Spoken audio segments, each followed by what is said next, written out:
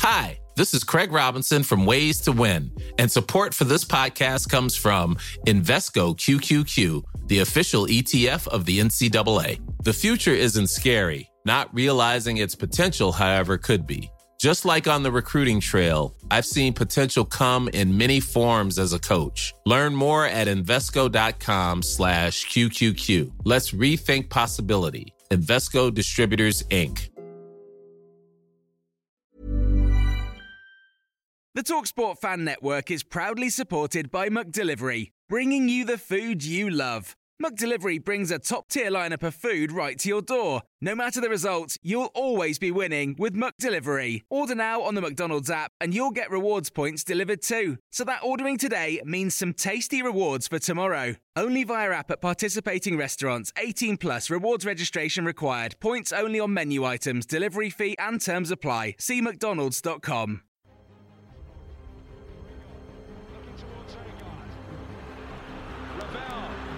Ambitious, but brilliant!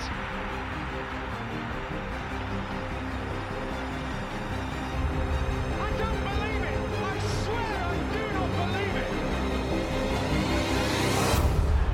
And they are back on terms!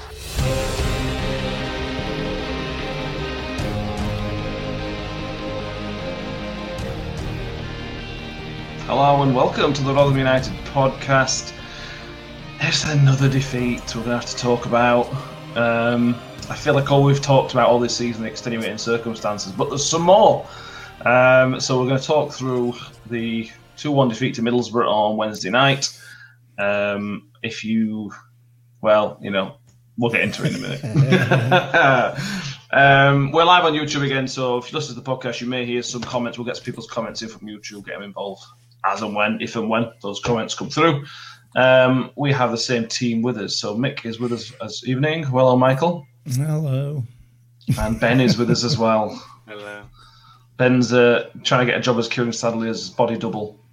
Bearing in mind the exact same hair. Yeah.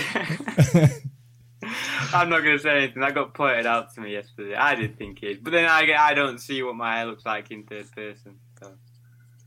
I suppose if you're interested in what your hair looks like, it looks exactly like Kieran Sadler's. His looks like more thinner than mine, I think, and shorter. But he might be trying to be harder than you. This is an interesting football podcast, boys, isn't it? You know, just start that way. We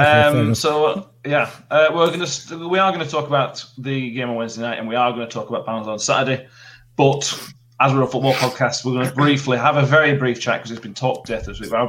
Give our views on the Super League, the failed European Super League. I'm sure Ben and Mick. I was on the Northern Monkey this week, and we literally talked for an hour and 10 minutes about it. Yeah, you did. Yeah, you did. So, Mick, we're less than 5 minutes on this, but I think it's important because it could have affected our club in the end. Mick, thoughts on it? I'm a touch disappointed, if I'm completely honest, because I would love to have got rid of those 6. That would have been brilliant. Get rid of them. We don't need them. We don't want them. Because all that is going to happen, in my view, is it'll just come in through the back door, won't it? There'll be another. You know, we've got Project Big Picture where all those 6 get twice as many votes as everybody else, or whatever. Something else will come in. And all it's going to do is continue to propagate clubs spending way beyond the means, and the fans will suffer in the end. Ultimately, it doesn't matter whether it's a European Super League, a British Super League, or Project Big Picture, whatever. It's got nothing to do with us. Ultimately, we're not counted in it. I don't think. It would have affected just if the Premier League, if the Big 6 left, the Premier League money would have been less, which means the money in the Championship would have been less. But go on, Ben. Big 6. Very briefly. Big 6. I'm using the name they gave themselves. 3 of them in the top 6. I think Leicester are probably a bigger club than Arsenal at the minute. West Ham are doing probably 10 times better. West Ham are. Yeah. I don't even know who's in the top 6. Spurs. Listen. I've got a lot of respect for Mourinho because I've heard the rumour is that he didn't apparently training field allegedly. But listen, man, it's just like I find it funny because I can't remember who I said it to. It's just like when you're younger, right, and you get told off and you go, "Oh, I'm running away." It's like that because they wanted more money for the Champions League, so they do something stupid. Oh, I'm running away. I'm never coming back, and then it come back and it's folded. They just want more money from Champions League. It is pathetic. They're all been removed from the Premier League committee as well, haven't they? It's backfired. The good thing is it's backfired completely. They look like absolute mugs. People have rightly lost their jobs. This is not working class people that lost their jobs, which is a bad thing. These are already millionaires, potentially billionaires, some of them that have lost their jobs. It was for me a great week for players who stood up and countered. John Henderson, Aaron Maguire, Marcus Rashford, some big players stood up to the big boys, to the owners, and a lot of fans did, thankfully. And it's gone away. Like Mick says, it may come back at some point in future in a different form. It was the closed shop that was the issue. We haven't got a closed shop. If you want to revamp something, I'm all for it. Let's modernise everything. Modernise football's fantastic, but you've got to have a competition, and that was the problem for me. Anything you two want to add more than that? Well, so we move on now. Yeah, move on. Cool. Sure. The only one of the only good things about the European Super League, it completely took my mind off Rotherham United for a couple of days. I did not think about the relegation battle for about 72 hours, and it was glorious. It came crashing back pretty quickly, didn't it? Yeah, it came crashing down about 20:06 on Wednesday night. Is when reality hit. We'll start with the good Ben. The first 18 minutes of the game, we were marginally the better team. 1-0 ahead, thanks to Angus MacDonald. We were looking pretty good. We were looking solid. There were no real issues, were there, up until the incident? No, there wasn't. I thought we were playing well. Obviously scored. But you can't really judge 18 minutes. We looked good, but it doesn't matter if it looked good. We look back to being that. We had that bit of aggression back, that bit of confidence, a little bit of a swagger, not much, but a little bit. And that second minute goal obviously put us well and truly on front foot. And I'm absolutely convinced we'd have gone on to win that game. I'm convinced, 100%. For me, I thought we were on top, and I thought we would go on to win it, given that early goal. And Middlesbrough's sort of lack of interest, really, until what happened. They weren't really bothered, were they? They didn't appear to be. I mean, and I think it played out fine. But after the decision, that was it. I mean, Middlesbrough had no choice but to go for it. They couldn't sit back. Even if they'd wanted to, even if Warnock had told them to sit back, they couldn't. You know what I mean? Not under those circumstances. So yeah. So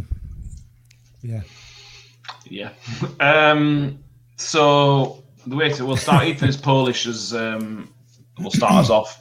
Evening's still sharing us yesterday's result. He messaged Mick earlier about Mr. Bond, and let's just say I was going to use some stern words. So I had somebody direct messaged me earlier, Mick. Luke Richardson messaged me like yesterday and said, looking forward to Mick's assessment. I said, we may need a bleep machine. Are you able to talk about Darren Bond's performance yesterday in a relatively non-swearing manner? It took until 3:00 this afternoon at work for somebody to dare ask me. That's why I'd gone.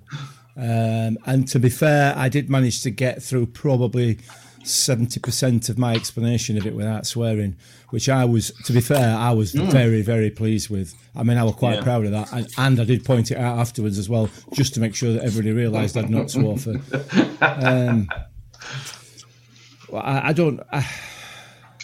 We had this conversation after the Sheffield Wednesday game, didn't we? About him. And then I think, and I might be wrong, but I don't think I am, the following Saturday, read all over the Barnsley podcast, had exactly the same conversation about him. Did? Because he did exactly the same thing to them. We come to last night, and I know I suspect I know there are a few people who have a different view to me on this. But I don't know what to say. I'm really struggling. I'm really struggling because it was a diabolical decision.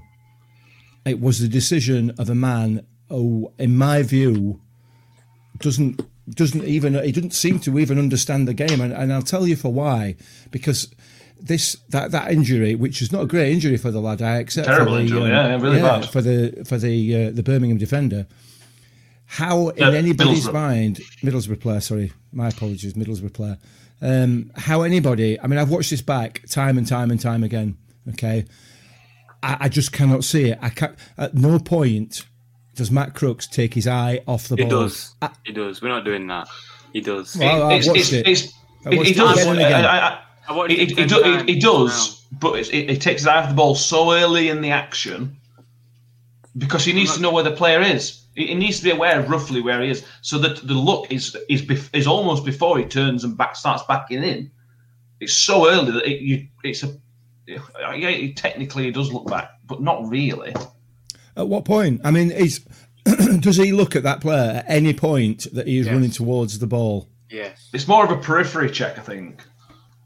No, I need to clean these then because I'm not seeing it. But either way, the injury is caused by a clash of heads, which can happen at any point. He's gone for the ball with his head. There is no way there is any intent there whatsoever. There is no way on this earth that is a red card. Absolutely none at all. And I'm not having it. I'm not. I just don't see it. And I look through people from clubs across the country who've commented on this on the Sky Sports thread, and there's it's 95% saying it's an absolutely atrocious decision. Yeah. But the thing that does it for me with this, it's not necessarily the fact that he's made a mistake. The fact that, again, as it was with Michael Smith, before either player's hit the ground, he's got that red card out. He's made his decision immediately, and I just, there's part of me, there's the 12-year-old in me that thinks, you know what, he's got face on because he had that rescinded last time, so he's going to do it again. But 4 red cards up until before last night. He's given 4 red cards, and all of them have been rescinded. Yeah. Do we need to say any more? But the problem with this is, and I've been. I mean, I can see from the comments, John Merrill, the Barnsley fan, Birmingham fan. Sorry, John, you can be a Barnsley fan if you want, but not Saturday. We had a conversation on Twitter about it earlier on, and I've completely lost my train of thought now. Oh yeah, it's the we're 20 minutes into a game, we've got 70 minutes to play.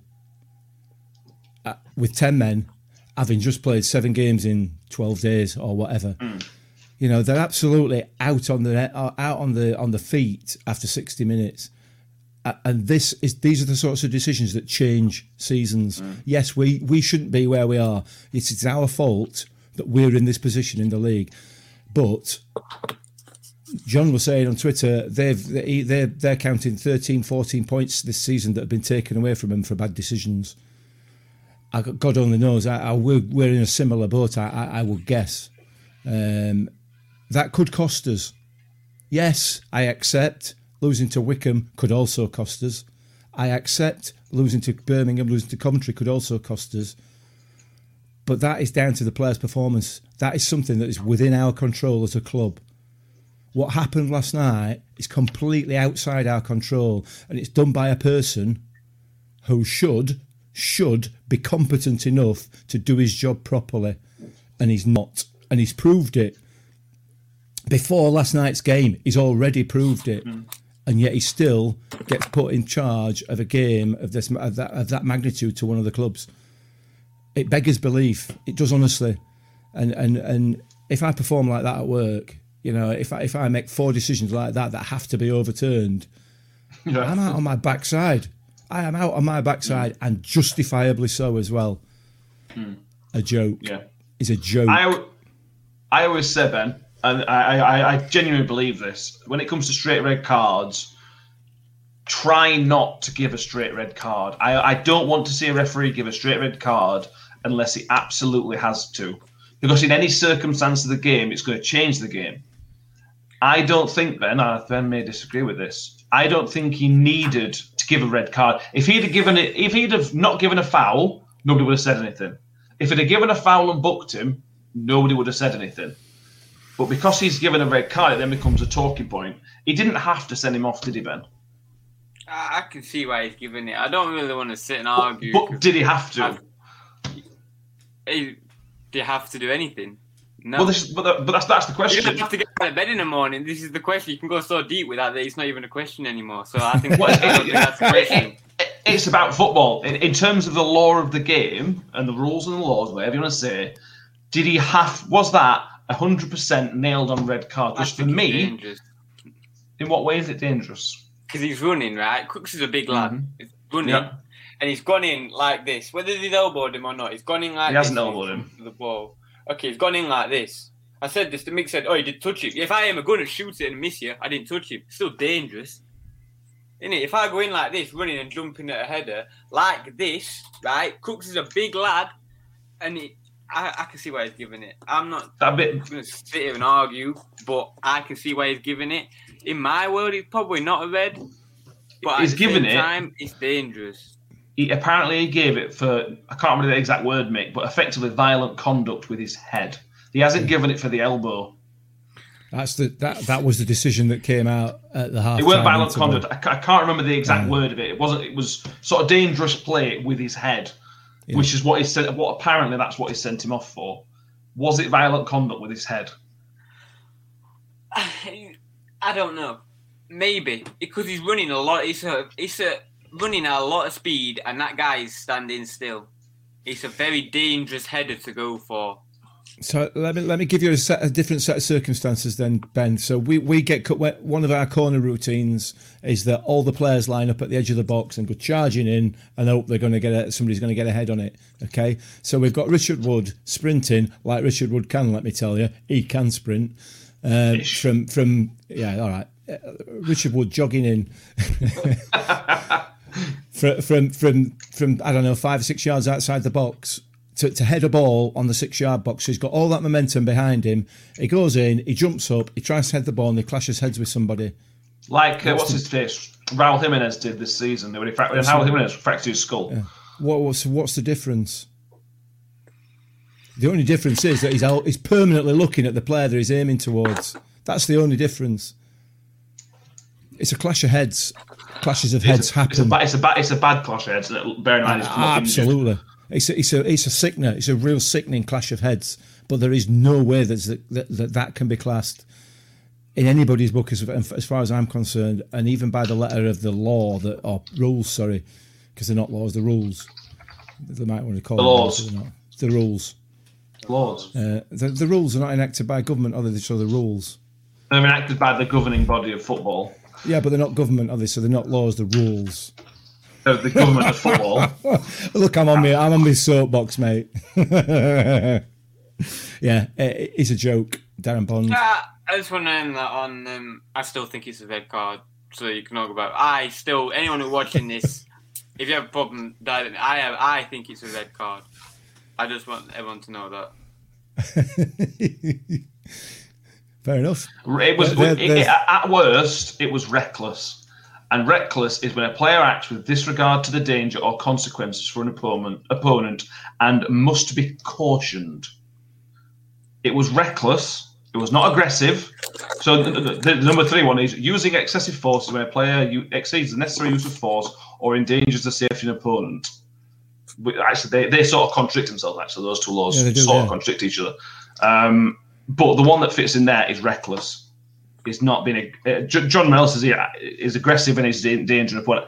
It definitely wasn't aggressive. I can see how you say it was an endangering opponent. I agree with that. But by that logic, every single header is an endanger to an opponent.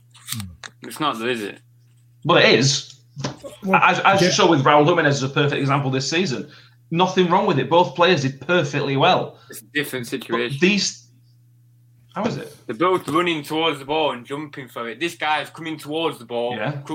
These are coming. Crooks and Smith. Crooks and that guy Like Yeah. this, Raul Jimenez and David Luiz. They come across each other. No, they came weren't across each running. other. Yeah, they weren't Yeah, running they were. towards each other. Well, Raul Jimenez was stood still. They weren't running towards each other.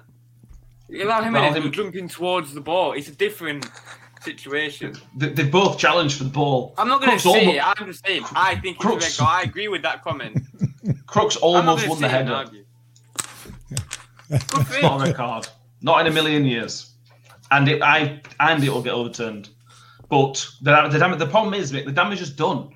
Yeah, ultimately, whether it is or isn't a red card is a moot point. The bottom line is we have to play 70 minutes with 10 men, with a team that's already we're already blowing out the backsides because of the amount of games that we've had to play. So it's the fact that the decision was made in the first place. Let's assume it's not. Let's assume it is a red card. Why does their first goal stand? Well, let's move on to their goal then. Their first goal from a corner, which is a moving ball. Yeah. No? Isn't it? Yeah, listen, I'm not trying to justify any of these decisions, right? If we go down, it is 100% our fault, 0% the officiant's fault. 0%. We were not good enough this season. We just weren't. I don't care. Let's if it's talk about the moving ball individual or not. game. All right. It was a moving ball. We weren't good enough this season, but it was. So the goal shouldn't have stood, should it? Probably not. No, there's no question about it. It's probably not. No, it's probably not. But once that ball goes into play, you play football. It was poor defending after. It was awful. Oh yeah. Oh yeah. Conceded. Not defending that, but it shouldn't have been taken. And if that corner's not taken, they don't score. Nitpick about officials. I hate when people. Oh, you can't see. Listen, if the game were played perfectly, we'd be in the Premier League, but we're not, and that wouldn't be fun. It just wouldn't be fun. Oh, it really bugs me. If the game was officiated perfectly, the game wouldn't be. We don't want it ref perfectly. We want it ref competently. Moving ball, as you very well know. It's the tiniest thing. It's one of the most basic things in football. It's up there with handball. It's one of the most basic principles. When you have a set piece, the ball must be stationary. That's not an if, that's not a but. The ball must be stationary. It wasn't stationary. So therefore, it was an illegal corner. Poor defending. That's what I put that goal down, so I don't put it down to anything else except poor defending. Hey, I think it's immature to blame the referees and say these decisions. It was poor defending. We shouldn't have conceded, and I blame the defence. Nobody else. There you go. Listen, I can't argue with the fact that defensively that was poor, and it was poor for the second goal. Poor from Victor, from Johansson. I think but. I don't know. It's very difficult. I find it very difficult now after the period that we just had to start criticising players too much for the decision making based on the fatigue and everything else and the games, and it's really difficult. I mean, Smithy was absolutely. He could barely run. He was completely running on empty by sort of 65 minutes. Without him, saying. Yeah, he was, and you've got to feel for him. You've got to feel for. I feel for him anyway. It's been really, really tough, and they're going to be hurting just as much as we are. There's absolutely no doubt about that.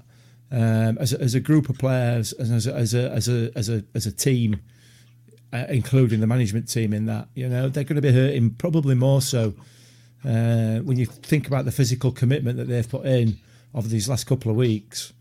Which is where my frustration comes from with the likes of Darren Bond. That's where my frustration comes from, as much as anything else. That these players, it is their life, it is their working life. Us as supporters, it is our life. They do it for a job. They do it for a job, and they're not competent at it. I accept people are going to make mistakes, but I want competence. And that's why I get so frustrated. It's not an easy job. Nobody's saying it's easy. I would never, ever claim to be able to do that job. However, I could do it a damn sight better than some of these championship referees. 100%. I highly doubt that. Well, I'd give it a go. We've mentioned certain people say we complain about the refs a lot. We haven't mentioned the last 3 or 4 referees that we've had. They've been perfectly fine. I think since the Millwall game, everyone says the Millwall game, the referees have been basically fine. There's been absolutely no issues. If anything, some of those referees have had really, really good games. And at the time, we praised them because I think it's very important to praise referees when they have a good game for reasons like this now. The referee has made our job 10 times worse last night. We may well still have gone on to lose the game. We'll talk about some individual performances in a second because there was a couple of bad ones. But then it's difficult to talk about the bad performances because then the whole system was changed. They've been drilled for 2 days on how to play this system. Sadler is a good example. Sadler's playing right wing back. So he's had 2 days of, right, you're playing right wing back. You need to do this, you need to do that, you need to do this. Make sure you do that. Make sure you remember this position. Make sure you do that. And then within 20 minutes, his job has gone. He can't do the same job. So the 2 days worth of preparation has now gone. It's ruined. So he's got to forget all that and then go and do a different job. I accept Sadler wasn't very good yesterday. But that's the sort of impact it has, not just on going down to 10 men, because that's obviously difficult enough as it is. We end up having to play Michael Smith on right wing last night. That's... Which you could have changed, by the way. That was a choice. Yeah, that was choice, and it was a poor choice on Paul Warne's part for me. Yeah. Sadly, Mick, where we got a comment, Ethan. Sadly, was awful last night. We'd all been begging for it. And again, because his position changed, I'm a little bit hesitant to criticise him. But it was poor, wasn't it? It was hardly in the game, and when he was in the game, his decision making was poor. His set piece delivery was appalling. And we're not in a position where we can allow a player a couple of games to bed himself in and get his eye in. We're not in that place.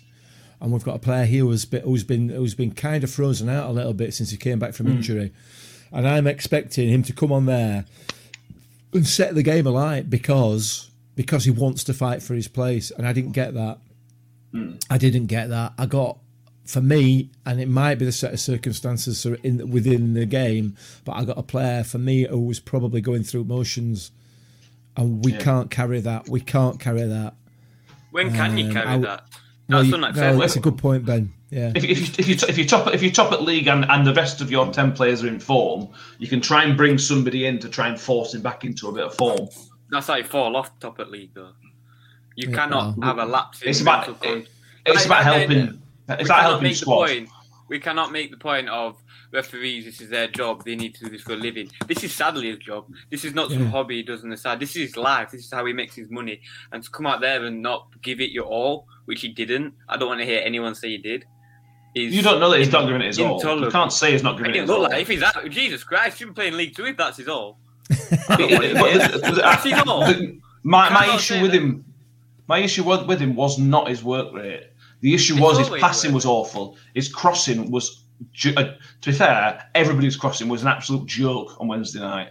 And it has been for 3-4 games now. My issue with any of them is not necessarily work rate, especially not last night with 10 men.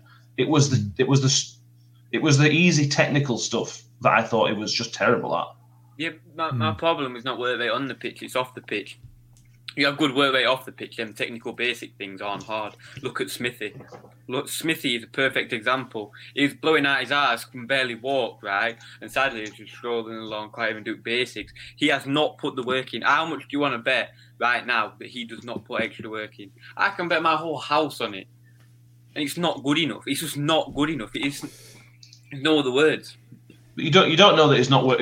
John Morrell makes a very good point. He didn't look match fit. And that's sometimes, and it shouldn't. He's back a month. I don't know what the problem is. There's a difference between being fit and being match fit. It's completely different. There's certain players, and I don't know why, but some players will be amazing the first 5 games after an injury and then tail off a little bit. Some players take 4 or 5 full games after an injury to get back into the swing of things. It clearly looks like Sadler. I'm hoping that Sadler is one of those where he needs some games to get him back into the swing of it. Because if he isn't, then we've got a problem. John John's right. He didn't look ready for the game, but we didn't have a choice. We had to play him. Bear in mind the players we had to play him. Yeah. We've been asking for him to play, haven't we? As a professional footballer in any sport, if you are ever not ready, why are you even in the club? Yeah. You are in the club to be ready. You should be waiting for that one opportunity. Come back from an injury or not, it's irrelevant. If you are not ready, I don't even want you in my club. You should be banking. You should be all of your time in the day should be preparing you to get ready. And I can guarantee that he hasn't. He was not putting in enough work. He'll be putting in work to recover, not enough. I can guarantee. There's a difference between match fitness and doing anything else. There's nothing like playing football. You can train for 24 hours. As soon as that game starts, it's different. It's completely different. What makes it different? Well, you're thrown into different scenarios that you wouldn't normally get in any situation. It matters for a start. You've got to put yourself in them. You've got to think outside the box and put yourself. It's not. You can't. Situation. You can't prepare. You can't prepare for a game unless you play. This is why one is talked about in loads of pre-match press conferences. He's been trying to get friendlies arranged behind closed door games for people like Chio, for people like Sadler, for people like Matic. They need to play actual games of football against people that aren't the mates in training. They need to get games under the belt. If you listen and talk to any professional football I've ever heard talk about professional footballer, the thing that they talk about the most is getting games under the belt, especially after injuries. They need to be playing minutes. They've got to play minutes. And that's not going to help Sadler. I'm not defending Sadler's performance last night because I thought it was bad. And it's clearly of a degree down to him. But he clearly needs the minutes under his belt. Chio's exactly the same. Chio was better last night, but he's desperate for minutes. You can see how rusty he is. He needs them minutes under his belt, but we can't fit him in, can we? And that's Sadler's problem. Sadler has stuck a little bit between a rock and a hard place. He needs to play minutes to get better, but he can't have the minutes because he's not playing well enough. Yeah. It's difficult. It is difficult. I get where Ben's coming from up to a point. I really do. I don't know whether I'm saying this based on the rumours that have gone around in the past about his commitment to whether he wants to be here or not. So maybe my thought process is clouded a little bit by that. But it does strike me as a type of player who probably doesn't put in as much work as others when it comes to the training ground and everything else. And I suspect that possibly is why we haven't seen so much of him, because they are expected to. And I'm sure that the management team will not play players who don't put the same amount of work in on the training pitch. And I wonder if he does fall into that category. I don't know. Or he might just fall into category you've just said there, Matt, that, he just needs game time. He just needs game time. What I would say is he has had some minutes on the pitch. And he had quite a bit last night, obviously, not the full game, but not far off. Chio has come back, and as you say, quite rightly say, he does look rusty. But I have seen an improvement in the 10 or 15 minutes that Chio's had on the pitch in the last two games. From the first minute that he came on from coming back to last night, there's a definite improvement over a shorter period of time. But we know that Chio's work ethic is going to be there. I'd say it's possibly easier for Chio because he's got pace to rely on. If Chio's net, he could just knock it and run, which he did once or twice last night. Sadly, he hasn't got that pace. He was poor. Yeah. I'm not defending him too much. It was. It wasn't the worst. But Ben, I am going to come to you on this one because somebody's put something here which you've been talking about for a while. I agree with you. What's happened to Ben Wiles? Always going down too easy, looking for free kicks. Is better than that. Number one, Ben is better than that. And number two, it's got to the point where he's just started throwing himself around when there was nowhere anywhere near it. It's not even like there's been a bit of contact and he fell over last night. It was just going down. To be honest, I didn't see any difference from 3 months ago. I've been banging on about this every game. I genuinely don't see... It's appalling. It's not football. It's embarrassing. It's immature. I don't know. I hate it. It's not football.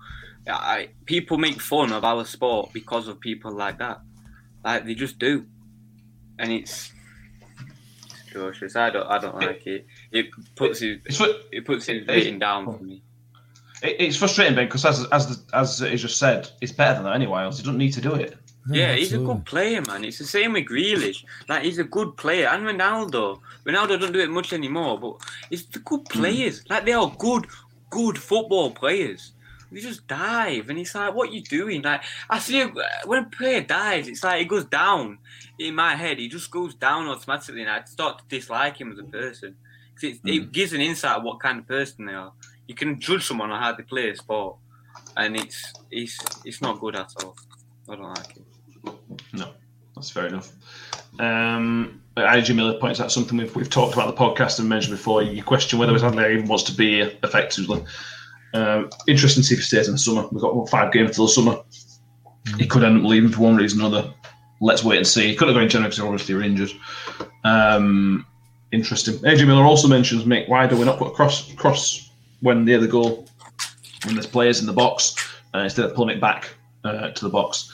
I think the reason for that, Mick, and I might, you feel to correct me if I'm wrong, it's because our crossing for the 3rd or 4th game in a row was nothing other than the goal itself was atrocious.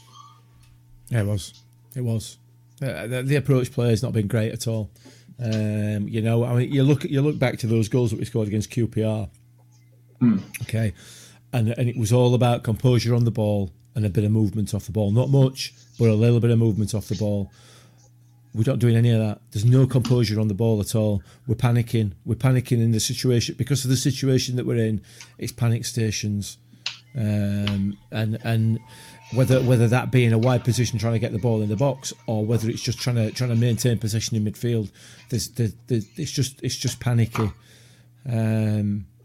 It does concern me. It does concern me. I'll be honest. I don't know as I can see Derby winning another game this season. They are just as bad. But having said that, I genuinely at the moment, and I hate to say this, I can't see where our next win is going to come from. The only upside for me is the fact that we're not playing at home for a couple of games. Yeah. You know, how ridiculous is that? So, yeah, it is. Yeah.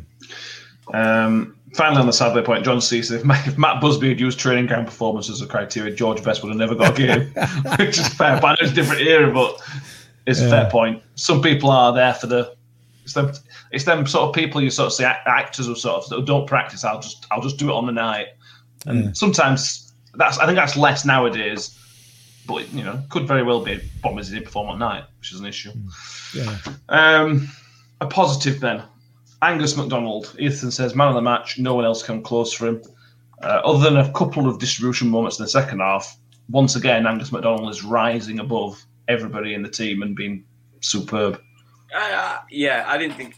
for me, I think Smith was man of the match because of his work ethic and his commitment. But, yeah. I mean, obviously, we're crap at the start of the season. But he's all right. He wasn't. He wasn't. I could have done him. He'd have been in my pocket. Like, he was not good at all. He was sloppy. He was impatient. He was awful. He's good now, though. I mean, the goal, whether he touched it or not, I don't really know whether it was a goal or not. But yeah, it was good. They're good to go for it. Yeah, we're good at back. He's definitely coming into that role. That chemistry between him and Icky. Him and Woody. Yeah. You know what I mean? That little triangle. He's good. So, yeah, I hope he's going to stay with us for a while. Only don't tail off at the start of the season. Because that's what will send us down if we go down this season. Yeah. Insane. Yeah, I agree. It's all performances. Yeah, I was talking about formations and switching. Again, we had a complaint. Complaint's not the right word. Or is it the right word, Mick? About that we don't criticise Warney, basically. If people criticise we don't like it. I'm going to criticise Warney now. Okay. After the red card, we played with Freddie as a central striker and Michael Smith out wide. If you are going to play that game, you need to, when you're down to 10 men, you need to have the option of going long. And if you do go long, the ball has to stick. There's no ifs or buts about it. It has to stick because your rest of your team, part of it is they need a bit of a rest. The ball has to stay up there. Freddie can't do that. And we found the man who can do it, the man who is the best one at the club of holding the ball up, found him out on the right-hand side. Go on, Ben. Who are you going to... What I would say is you can't put Freddie out, right? You just can't. He's not got the work ethic to come back, right? You're not going to bring Chio on, right? Because I don't even want to start on Chio's performance last night. I don't think it was good enough, right? So that is what's his other option? Smith is the hardest worker on the club. He's going to play. Yeah, absolutely. You cannot play anyone else there. Sadly, he's not good enough. You've taken away your attacking option, though. You basically have no outlet. But he's not a goal scorer. If the ball's on the halfway line, because Freddie can't hold it up, and that's not a dig at Freddie. That's not his job. That's not what he's designed to do. He's not going to get a chance to get it in box, and that's exactly what we didn't get ball in box after the red card almost exclusively. Let's say we put Smith up front, Freddie on right? Yeah, they start over on that left and they score 4 more goals. Where does that leave us mentally down? You make a change. You've got to play your best players in the right position. Bring Chio on. Bring Flojo on. You said he's one of our best players where he played yesterday? He's not ready for 45 minutes. Yeah, where he played yesterday, he's not even starting 11. Smith clearly weren't ready for 65 minutes because he were knackered after it. It was completely pointless putting Freddie there. We've seen it this season before. I really like Freddie. I think the way Freddie's come on over the last 10 to 15 games has been sensational. Not far off sensational. The improvement in his game is what I mean. But he can't do that job. We've seen time and again, Freddie's not a lone striker. And if any clubs are looking to sign Freddie for next season, Freddie is not a lone striker. You can't play him up there on his own because he just doesn't work. It's a little bit of work rate because, like Mick mentioned last night, he doesn't come and meet the ball. But I mean, that's probably not work rate. That's sort of cleverness. You had to play Smith as that central striker. He had to, and that's what ends up costing because the ball didn't stick. So every time balls come forward, they've got Paddy McNair, who I don't particularly like, but he's a clever enough defender to see that Freddie's not coming to meet. It's all Paddy McNair used to do is just come and meet it every time. Jobs are good and ball's not going anywhere. They were not in danger. They're not in danger, sorry. AJ Miller says Freddie has pace and can play out wide, but you need, he says, you need Smith in the middle to hold the ball. You could. You could. He's not committed. He cannot play Freddie out wide. He just can't. You just can't. You're leaving your right side vulnerable as anything. You've already got Harding out there who's played however many games. So I didn't have any problem with the decision. I think Ben's right. I think Ben's right in the sense that you can't put Freddie out there because he won't track back. No, that's not true because he did. I just don't think he's got, not for 60 minutes, not for 70 minutes, he's not going to be able to play that role. Whether that's a work rate issue, whether that's just an ability to play in that position or whatever it is, I don't think you can put him out there. He has got pace, you're right. But for me, I would have had to. He's left him on in the hope that he can grab him a goal because he's had a sight of goal, he's scored a few, and it was more in hope than in expectation. But I do think it cost us that ability to keep possession, and I might have sacrificed Freddie rather than anybody else, and given that front row to Smithy for a while. But anyway. Yeah. As AJ Miller says, he's put Wiles played left back last season. Though you could have put Wiles out there. Wiles, I know Wiles had a poor game, but he could have took Freddie off, put Wiles in there, and brought. I can't remember who midfield recipe. There was options, McDonald, whatever. I'm not saying it cost us game, but I think it's certainly a valid question to throw at Warney to say. It felt really obvious to me. It felt really obvious when the minute it happened. I think he made a mistake. I think he's made a mistake. Whether it's cost us a game or not is the debate that we've already had, isn't it? Yeah. Aye. Final thoughts? Any final thoughts on the Middlesbrough game? I'm just sick. I feel sick, and it worries me. I know we're still in a good position. Despite the fact that we've lost our last 4 or 5 games, whatever it is, we're still not in a bad position, but only because Derby are allowing that. I worry a little bit. I look at Warney's interview. I look at the way Warney's carrying himself at the moment, and to me, it looks a bit broken. It looks a bit broken to me. I just think, and I wonder if that's coming through to the players as well. It's clearly affecting him. The stress of it is clearly affecting him, in my view. Yeah, I agree. And whether He says much, Johnny. Whether we stay up or go down, I would not be surprised if he didn't walk away and say, I can't do this. I can't take this amount of pressure. I might be wrong. I don't know, and I'm just going on. The sort of you see these things happening in other clubs, and you can kind of read the body language of managers, and then he's going to be leaving, and then 2 weeks later it happens. He just looks a little bit broken. And some of that, I think, the vast majority of that is as a result of what's going on the pitch. Whether he feels he's not capable of dealing with it or not, I don't know. I think he is. I think he is, absolutely, and I think the team are. But the confidence appears to be shot, and I worry. I do worry. I don't want this to be true, but I just can't see where there's going to be another win comes from. From the article from the website earlier, the pre-match press conference type thing, there was a line in it which I'll read you now, which is exactly what I thought what you're saying, Mick. The line was, I'm walking around the training ground now thinking one day I won't do this and one day I won't be the manager of this club, and I've had a really good relationship with it. I've never heard him talk like that before. No. And I accept we all have these thoughts about things like that, but that's to verbalize it, you might be right. I don't know. I hope you're wrong. We'll see. I hope I'm wrong. God, I hope I'm wrong. Yeah. But he's under massive, massive pressure. Well, football manager isn't. Well, yeah, I accept that, Ben. But if you look at the position of Paul Warne within the club, you look at the chairman that we've got and his sort of desire to succeed.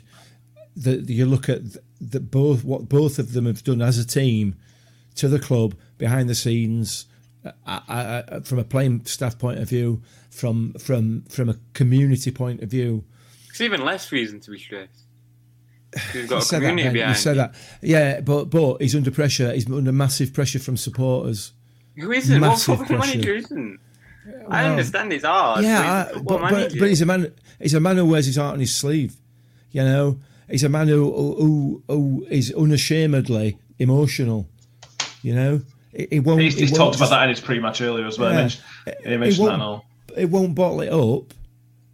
It will let it bother him because it does bother him. That's just how he is. I don't know. I worry. He is the right man for our club. Whether we stay up or whether we go down, he is the right man for our club, in my view. It is my opinion. I accept that. If he walks away because he can't handle the stress, I completely disagree with that statement. He's not the right man for the club. He's not a good football manager. I don't think if he does that. I understand the pressure might be taken. He means a very good football manager. If you can't take the pressure, you're not a good football manager. Well, if you can't, I would argue that makes you a better manager by having the balls to stand up and say, you know what, at the minute this is going to make me ill. I'm going. You're a better football manager by not being a football manager. No. You're a bigger man, a bigger person. A better man. Cool, but I don't want a better man managing my football club. I want a good football manager. Well, we've got one. Football club. It's if he walks away, I don't think he's the man for the job. I get that. I get where you're coming from, Ben. I don't necessarily agree with that. It's not the same with a girl. Like, she leaves you at the wedding thing, and then you're saying, "Oh yeah, she's still the one." Like, no, she can't handle the process of getting married. She's not the one because she walks away. I'm not marrying him. I'm already married. Yeah. Do you know what I mean? I think it's okay and a positive thing from a footballer manager's point of view to go, sometimes, do you know what, this has run its course. I've done the best that I can do with this lot at the minute. The pressure's too much. I need to step away. It wouldn't surprise me, and this is going to a slightly different topic, that if when Warney leaves us, he'll be back at some point in future. I'd be amazed if it's a one stint time for Warney. It's that John Breckin thing, isn't it? He'll never be able to get. You'll never be able to get rid of him. He'll just keep popping up one way or another, and that's sort of what I like. Well, let's be fair. This is only speculation. I don't think. I hope to God that I'm wrong. Yeah. But we'll have to wait and see on that respect. We stay up. We put a run of 3 games together, and we stay up. everything's rosy in garden again, and that pressure and that stress goes away to a massive degree. This is £5 million to our club. This is £5 million to Rotherham United. If you'd have said that to us 5 years ago, that it would be worth £5 million, I don't think club had ever seen that amount of money. What would Boothie do with £5 million? 20 years. Well, Boothie had a lot more than £5 million, mate. What would he have done with an extra £5 million? Well, he just put it with his other £5 million and £5 million after that and all. But yeah, it's. Yeah, we'll see. It's not a great time. It's not a great time at the moment, but I think it's the best time in our history. Not for the relegated. I know what you're saying. AJ Miller mentioned that this is a talk for the end of the season, but what annoys me the most, we've got the right manager. It's just we're an excellent League One team, but terrible Championship. Basically, a yo-yo team. That's annoying, but at the same time. The football fans across Europe have been saying this week, but we want the right to be relegated, and we're just taking it a bit more literally than others. It's part of football. Relegation is part of football. If we go down, we go down. If we don't, we don't. We'll still be here next year. The players will be. Well, yeah. What? A lot of them sadly won't be here. You think he's going to stay around? I think there'll be an overhaul anyway, but that's a conversation for the post-season, or if and when relegation gets confirmed. Anyway, moving on. We have a big South Yorkshire derby on Saturday, which is a big game for both. Barnsley can confirm their playoff position on Saturday, and we obviously need a win to stay up. Mick, your favourite part of the show. The last time we beat Barnsley, Ben, was in 1982. I remember that. Do you? Yeah. Okay, hold on. Do you remember this one? We haven't beaten Barnsley in Barnsley since 1969. Ben? Wow. I think that. Correct me if I'm wrong, but is 1969 the year this year? Do you know what I mean? It was the derby year. 66. 66. Oh well.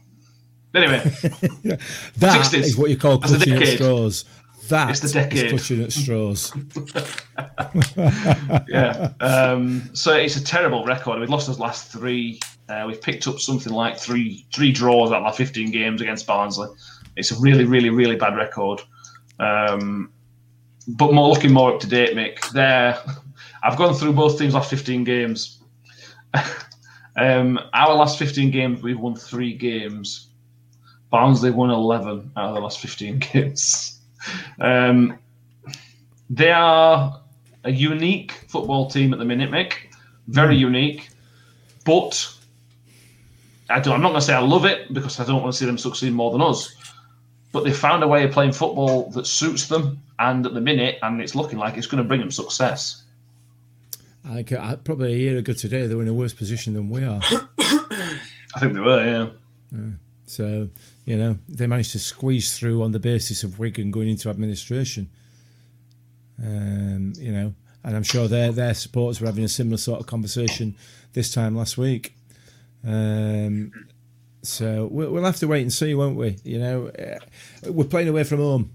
Barnsley are all but in the playoffs. They need to secure it. They just need to better Reading's result, which, by the way, will mean that Reading don't get into the playoffs, which means that Reading won't get promoted, which means Reading are in some serious financial trouble. Fingers crossed. The only other thing I would say about Saturday's game is 2 words I've got for you. The first one is Gavin, and the second one is Ward. Enjoy. When have we had him before? Yeah. Can't remember. I just know. That little guy, wasn't it? That was Matt Donoghue. This season, yeah. Yeah. I can't remember when we've had him, but I do remember saying that Gavin Ward is absolutely useless. So I can't remember what games he's... I'll find out before end of podcast, but I know that he was an absolute nightmare. Barnsley then are a very, very direct team. Extremely direct team. they tried to get the ball forward. I remember, I didn't watch the game with you at Christmas, but if you recall when we played them at Christmas, when they took their kickoff at the time, they just booted the ball straight out of play just to win a throw-in. They very much play the percentages, do what you need to do to try and make the other team on the back foot. How do you think that's going to set up against? How do you think we're going to set up? Because the game at Christmas, when we had loads of players for COVID, we almost picked some up, didn't we? Yeah, I can't even remember how they played. To be honest with you, Direct. Yeah, I mean, if it works, it works. You know what I mean? Yeah. You think there's good old classic English football, innit? If it works, it works. You know what I mean? Straight to a big American player up top. Daryl Dike. Daryl Dike is on loan. He's on loan from Orlando City. 20-year-old American, 9 goals in 16 games. He's an absolute beast, Ben. An absolute beast. American, aren't they? They're all freak athletes. I would have sort him out. Don't worry about that. That's why Woody didn't play on Wednesday, isn't it? Yeah, of course it is. Yeah, absolutely. So Gavin Ward is the Preston North End. Victor Johansson getting his head kicked off, and then having the ball knocked out of his hand for their goal. When he fell off. That's a concern. That's a concern. That seems to be a bite there, Ben. You didn't even mean to do that, though. You just said that because you thought it. That's a slight concern because, again, Barnsley are a very direct team. As Warney said in his thingy, from set pieces, they try to get the ball around the crossbar. So if they're going to get the ball crossbar and we're not going to get the free kicks, then that's a bit of a concern that he may not give them. But as Ray Smedley points out, we watched Barnsley against Coventry the other night, and Barnsley lost to Coventry. So they are absolutely beatable. In that run that they've won 11 games out of 15. In that 15 games, they lost to Sheffield Wednesday and Coventry. So they're absolutely right to be talked up. Yeah. But at the same time, they're gettable. They are gettable. There's nobody in this division that isn't at all. And we've proved that this season because some of the scalps that we've had. It's just what is the psychology in that team at the moment? Yeah. You know, where are their heads? Are their heads already down into League One? Have we given it up? Yeah. Or are they capable of pulling something out of the bag? It's not about ability, in my view. It's a little bit about tiredness and everything else, but mainly it's about what's happening upstairs. Have they got it? Have they got that fight? I think if you don't have it, you should go and sign for a League One club. Well, I don't want your team. If your head is anywhere but, we're staying up. If your head is anywhere but there, why are you even playing? Why are you just sit on bench? It's just they didn't waste the space on bench. It's the mental strength. We could talk about this all night. It's the mental strength. If some people get kicked down, struggle to get back up, they can get back up, but it might take them a game or two. And bearing in mind the mental kicking that they've been taken from the fixture list and everything else, I think that's partially why it's a bit of a point. But we'll talk about the lineup now, Mick. What do you think about the lineup today? What I think the lineup's going to be. Jamie asked, what would you guys change formation? Who would start? Wings now available, Ben. Yep. So if you want to put Wing in your fan hub prediction this week, be valid. Mick, I assume you're all both going to go 3-5-2 because that's where we've been playing. Yeah, I am. I don't know about you, Ben. Yeah, I'm exactly the same. Yeah. Okay, fair enough. Who's going to play 3-5-2? Strongest team. Which is? Not you, no, sadly. Do you want to tell me where you're going to put? I've got Johansson, Osunde, Ihekwe, Wood, McDonald, Matic, Wing, Wiles, Lindsay. Well, Crook's dependent on this, obviously. And Smith and Freddie. No. Crooks is 3-game ban. If that gets rescinded, I'm going to have serious questions. Are you going to write to EFL? You're going to write a letter of complaint to EFL? No. A strongly worded email? I'm not going to be complaining, but it's going to be like... I think that's... Yeah, I'm not even going to go back onto that, but yeah. Yeah. No, okay, I don't think Crooks... Let's leave that now. Park that. if Crooks was available, would you play him? No. Okay. Is that relevant then, isn't it? Yeah. Ray Smedley asks, is Robertson available? Probably not, is the answer, which is a bit of a shame. Ben, you wouldn't play Harding then? No. Okay. Matic's better. I don't even know whether Smith is going to be fit, to be honest. I think Harding is just shot. I don't even care about being fit. I don't even care about being fit anymore. It's not at the point where it's about being fit. It's about who wants to play. No. Who would you play? Tired Smith or Sadly who don't want to be there? Just a question. Tired Smith, Smith, 100%. But what can a Tired Smith give me 90 minutes? That's the issue. That's the question. Because if he can't give me 90 minutes, it's going to end up being replaced by George Hurst. And much as we've had this conversation about George, I have no problem with the lad, none whatsoever. It's either that they'll start Hurst. Well, I mean, that is the other option. I'd be tempted to start him. I'd be very tempted to start. When he came on Wednesday night, he was nice and bright. His work rate was bang on. There were no questions about his work rate. And if that's what we're talking about, play George Hurst. Give Smith an hour's rest. Yeah, because it's going to be a tough game anyway. The Smiths may not have much to do anyway. What's the harm? Yeah, it's a fair point. It's a fair point. It's going to be a tough choice. I'm glad I'm not making it. Yeah, absolutely. And we'll all be able to criticise or otherwise. It is what it is, isn't it? Well, let's wait and see. Let's wait and see. It's not a must-win game, although we could do a win in it. Yeah, it's not far off must-win for me. It's must-win for me. It's must not lose. It's a matter of minimum is matching Derby. Minimum match Derby. Yeah, absolutely. It's business time in the season, so we're going to look at everybody else. Derby go host Birmingham City. So Birmingham, please God, do us a favour. The good thing is Birmingham been in good form. Derby, well, if they were 12th, you'd be saying they're on beach, but they're not 12th. Absolutely, yeah. And we really need Neil Warnock to do us a favour to kick Sheffield Wednesday. I've mentioned it before. It's like a dog that tries jumping off bed. Knock him off bed. I don't think we need to tell Warnock, the ex-Sheffield United manager, ex-Rotherham player, to do that. Yeah. No, I agree. No, I don't either. I don't. He said in his post-match, didn't it, that he were almost disappointed that he beat Rotherham, and he's told his players they've got to work extra hard on Saturday to beat Wednesday. Good old Neil. Yeah. Right. Love him. Final points. John C. George Hurst, have you all gone mad? Well, who knows? Desperate times call for desperate measures, John. I am convinced that he will score this season. I am absolutely convinced he's going to score. The question is it going to be a really, really important goal, or will it be a goal after we're already relegated? Yeah. I don't think we'll be already... Unless he scores after the season, I don't think he can score when we're already relegated. I don't think we're going to be a mathematic for last game of the season. I hope you're right. I really hope you're right. Yeah. If it goes to the last day of the season, I fancy us to stay up. Because of the one-off game, one can motivate them on a one-off game. No matter what, I think we're still staying up. I've got full confidence in everyone at that club, except for a few certain players.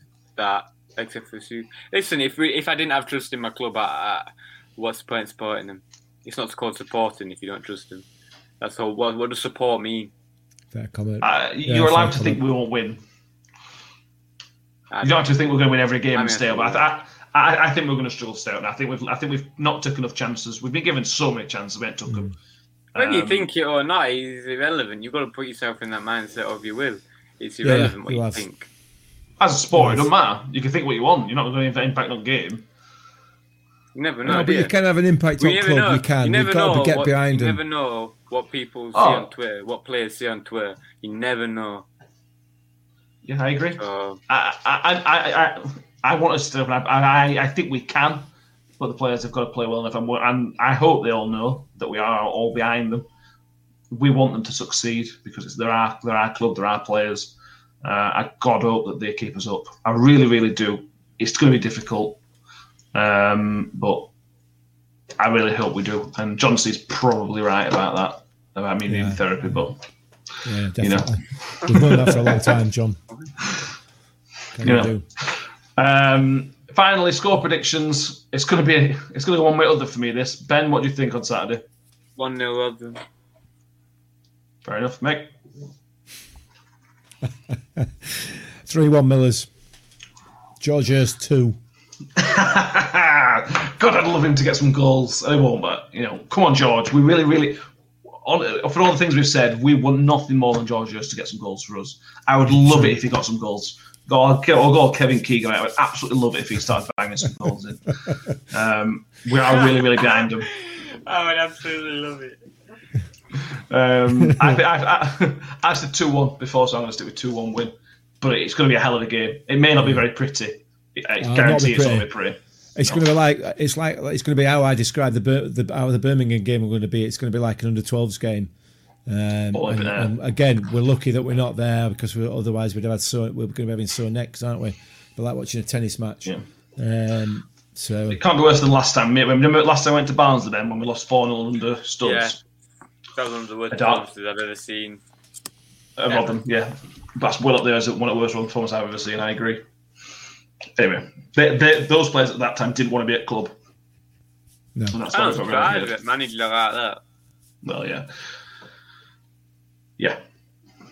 So, Jamie says the players need to know we are all behind them. We should all go to New York Stadium and give them a massive boost. Yeah. I nearly went down to New York Stadium last night and did slash somebody's tyres. If I'd known which car he had. Yeah, I'd be amazed. I'd be amazed if any players do listen to this. But if any players are listening to this, we are 100% behind you. We really want you to do this. And if we stay up, even if we don't stay up next season when we're back in, you'll get a hell of a reception either way. As long as you try your best, that's all we ask for. 100%. So Ben, thank you very much. We've argued a lot again tonight. I quite enjoy arguing with you, Ben. I really enjoy it. That's brilliant. Thank you very much, Ben. Sorry. And Mick, thank you very much for disagreeing with me as well. Well, I don't know whether I have, but if I have, happy days. Yeah. We'll be back. We will be doing a post-match on Saturday. We will be doing a post-match live. That will be back on Saturday. Podcast will be out Monday. We'll be back live on Sky again, I think, next week. So please subscribe. And on iTunes, if you get iTunes, give us a 5-star rating if you please. We would really very much appreciate that. And we'll see you all for the post-match on Saturday and then for the podcast again out on Monday morning. Cheers for watching, guys, and we'll see you very, very soon. Thank you.